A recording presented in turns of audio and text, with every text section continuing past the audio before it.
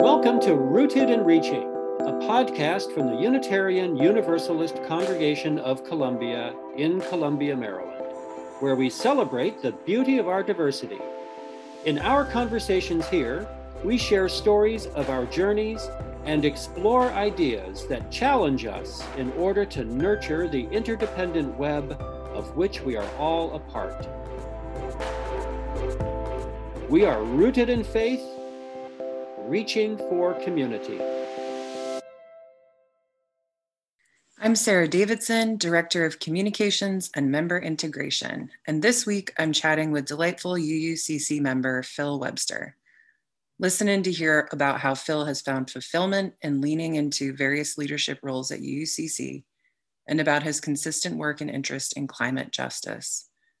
Phil will also talk about his work as Climate Change Task Force Chair at the Unitarian Universalist Legislative Ministry of Maryland. So, Phil, are you ready, Phil? I'm ready. Okay. Thank you for chatting with me today. It's nice to see your face. Let's dig into this first question. Phil, you've been a member at UUCC for years now. Perhaps some already know the story, but could you tell me about what brought you here to Unitarian Universalism and UUCC? Wow, there's a very long road here that I can sort of take you down. I'll try to do it somewhat quickly. My father was a atheist college professor, and my mother was a Southern Baptist from the mountains of North Carolina. So I have this bifurcation in my head between religion and no religion. Somewhere along the way, I met Mary, who had a great experience at her Presbyterian church in North Carolina. After marriage, we attended a UU church in Asheville, North Carolina, but we left there shortly afterwards to go back to graduate school. After we finished school, we lived in Yellow Springs, Ohio. Kathleen and Nielsen were born there. And Mary really wanted them to have the same kind of spiritual experience that she had. You know, it's sort of, it takes a village to raise a child attitude. And she was really looking forward to that. So we ended up joining the Yellow Springs UU Fellowship, which was a very interesting place. It was totally lay-led. There was never a called minister. And they met in an old one-room schoolhouse on the outside of town. Mm-hmm. After that, we moved to Columbia for Mary's job, and we joined UUCC. I figured that we'd raise some kids at UUCC, then we'd be done and gone. And boy, was I wrong about that. I'm an atheist, but I have developed a much fuller humanist philosophy, and I'm sort of an aspirational Buddhist, if that makes any sense at all. And so we just got pulled in by the community. We made really, really great friends, and now we're sort of here for life. That's a pretty great story. Yeah. I feel like it's always a longer story, right? Unless you're raised a Unitarian Universalist. Yeah, there are a few of us around, but not many. Right. I'm not one of them, but they're around. But we've been here since 94, so it's going on 30 years now. So you've also served in a number of leadership positions at UUCC. Mm-hmm. So of course, I'm going to say thank you big time for that. And can you tell us about what led you to feel called to serve the congregation in a more significant way with your hand in leadership? Wow, that's sort of a continuation of your first question, I guess. When we got here, we were busy with the kids and, not really focused on this, but we started volunteering for little things as we could. Mary has always liked to teach the real little kids in RE. I was always more engaged on the finance side of UUCC since, that religious stuff didn't really speak to me at the time. I've been the treasurer, I've been the chair of the budget drive more times than I can remember. But I always believed that the more you put into something like UUCC, the more you're going to get back from it. If, I was only to drop by occasionally for a Sunday service, I wouldn't get very much out of it, and I probably would have just wandered away. I think it's really critical for everyone to serve in some capacity or another, but it really depends on the individual. And there's sort of a capital L leadership, like being on the board or some capacity like that. But there's also the small L leadership, being a greeter or, putting out snacks at, coffee hour and things like that. But it's always leading by example. And I really think it's critical for everyone in our congregation to find, their voice in the leadership and just jump right in and get to work. I think that's what's actually kept us here longer The friends and the connections are really good, but that interaction with a larger community. This is interesting because I feel like I frequently have conversations with visitors about this kind of topic, about how many of us are not raised to know how to be in community. Or maybe we were in a faith community that didn't resonate with us and we didn't feel spiritually connected to or socially connected to. And so it takes time to learn how to be in the mentality of, you get what you give. Teamwork makes the dream work. All of these kinds of cliches that I actually find really meaningful. Oops, you learned things as a child. Be the change. There's another one. So you're currently very active in leading UUCC's climate team efforts. Could you give us a brief overview, as brief as you can? I know that team does a lot of work, of all that the group does, and let us know how others might get involved.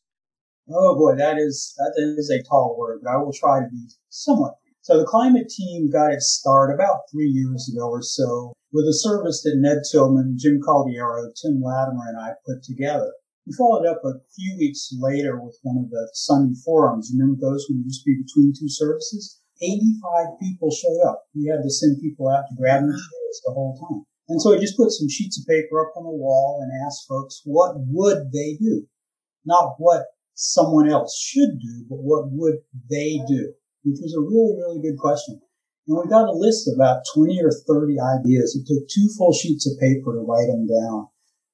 Afterwards, a couple of us got together and coalesced it into a half dozen or so items. And so we just sort of formed teams around that out of the 85 people. Some people volunteered to be the leader. Some people said, I'll just, set it up so people can meet, but I don't want to be a leader, that kind of stuff. And we had 11 groups doing various things. There was a lot of crossover, so we formed a steering committee so it could sort of keep things moving. And there are 11 people on that. And Mary is the one that's actually running the steering committee right now. She and I are officially the co-leads of the climate action team. And she's doing a whole lot more of the leading than I am right now. Doing a great job. Leslie, you asked about how could people get involved if we missed you. Well, we have a webpage at uucolumbia.net. And if someone's interested, they could have a look there. There's an email address called climatechange@uucolumbia.net. And so if you'd like to get involved and need some more information, check the web, give us a call. It's been just a blast. Really enjoyed the amount of interaction with the people that are doing this. It's really a lot of fun. Yeah, it seems like there's always a lot of energy around this group. Okay, so can you now tell us about the general and current work of the Unitarian, another long name? UU groups always have long names. The Unitarian Universalist Legislative Ministry of Maryland and your role in it. So UULM, which is what we call it, is sort of the statewide organization of advocacy primarily directed at the state legislature. So we're focused primarily looking within the state and trying to lobby the General Assembly. And there are about 7 or 8 different issue areas that UULM is interested in. Climate change is just one of them. There's immigration justice, healthcare, economic justice, things of that nature. And Tammy Spingler, also from UUCC, is the co-lead for immigration justice, and she's doing a great job there. So that's sort of what UULM as a whole does. And so how I ended up there is I retired from NASA in about 2017, and I was working in the climate area at NASA. But after I retired, I made a promise to myself and Mary that I would not say yes to anything that people asked me to do for a year, just to have some time, to relax and decompress. Yeah. And we did a lot of traveling at the same time. And just about the end of that year, somebody, I don't remember who it was, mentioned UULM and told me they needed a climate change task force chair. So each of those groups are called task force chairs. So that's how I ended up doing that. There wasn't a lot of competition for the job, apparently. There was a lovely woman from Annapolis that was doing that. She said, I don't know anything about the climate, but I can take notes and send them around. And so when she heard that, we were considering coming, she was very excited to have us. But it's a faith-based organization, so obviously UULM is going to start with the 7 principles. For climate change, it's the second and the 7th principle. justice, equity, and compassion in human relations, and respect for the interdependent web of life. So those are the issues that I look at with the work that I do. My basic job there is to organize UUs to lobby for climate-friendly legislation in Annapolis. So I work with 3 different coalitions. One is the Maryland Legislative Coalition, and they have a group called the Climate Justice Wing. There's the Central Maryland Transit Coalition, which is out of Baltimore. And then there's a more traditional environmental organization called Citizens Concerned for the Environment. So what I do is, I try to keep all the various congregations informed of what's going on with legislation, generate testimony before the General Assembly. I'm not actually giving it in person, and, motivate our citizens to write their legislators, give them a call, attend rallies, things like that. It's sort of the, the grunt work of political organizing, being there, being engaged, but let people know what you think is important. It's a lot of fun. It's a lot of hard work during the legislative season, which is right now. I spend 20, 25 hours a week doing this. Also, Al Holm within the UUCC team helps me by doing a lot of that outreach into our congregation. I'm trying to expand it through UULM to some of the congregations in the redder parts of the state. Mm-hmm. So I'm trying to build relationships out there so we can get to some of the more purple or reddish parts of the state. So there, in a huge nutshell, is UULM. Yeah. I didn't realize you were spending that many hours a week. That's a considerable amount of time. It's important. Yeah, no, it is important. Thank you, Phil. To wrap up, as we often end our episodes, or we've kind of started to do it that way, and because there's no limit to the number of fond memories that can or should be shared, do you have a particularly fond memory you'd be willing to share with me of UCC? Oh, after 26 years or 27 years, there's a lot there, but there's one in particular. This happened about 16 or 17 years ago. So we did a family skit way back when we did those sorts of things at the fellowship dinner. It was called A Day in the Life of the Rogers-Webster Family. Just sort of like, what do we do, and how do we get kids out and dinners and school ups and all that kind of stuff. And one of the gags in there was finding Dad's glasses, because I always take my glasses and put them down somewhere, and I can never remember where they are the next day. And so Kathleen, our daughter, made a set of oversized glasses and put an elastic band on them, and I wore them as like a little headband with the glasses on the top of my head.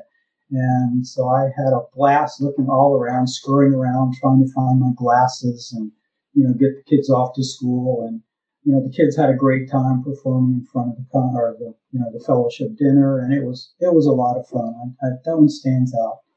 But there's so many that are there.